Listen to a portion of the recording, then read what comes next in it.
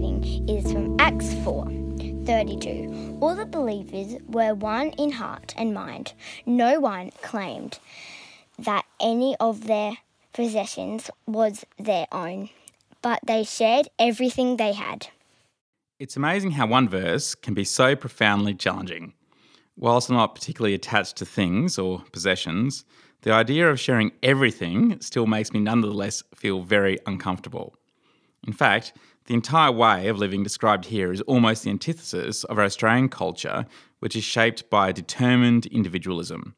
Sure, we might share our things with our immediate families or our closest friends, but this seems like an absolutely radical way to live. The community didn't just share a few things or some things or where there was need, but they shared everything. How far did they go?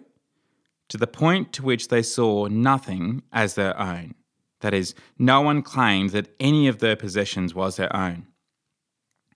Does this mean that we should rush out and set up a commune for St Bart's? No, not necessarily.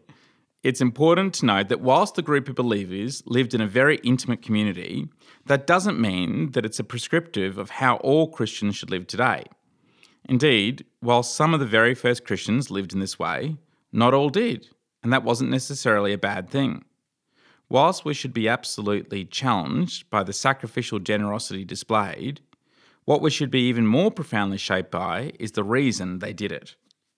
They lived this way because all the believers were one in heart and mind.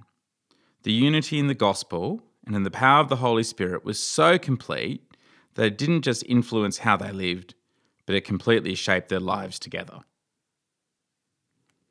Heavenly Father, we thank you for your profound generosity to us and that you have held nothing back from us, not even your Son. Please help us to live generously, that we might bring great glory to your name. Please also help us, in the power of your Spirit, to be of one accord, that the gospel might completely shape our lives apart and together. In Jesus' name, Amen. If you have any questions or would like to find out more about our church, visit stbarts.com.au.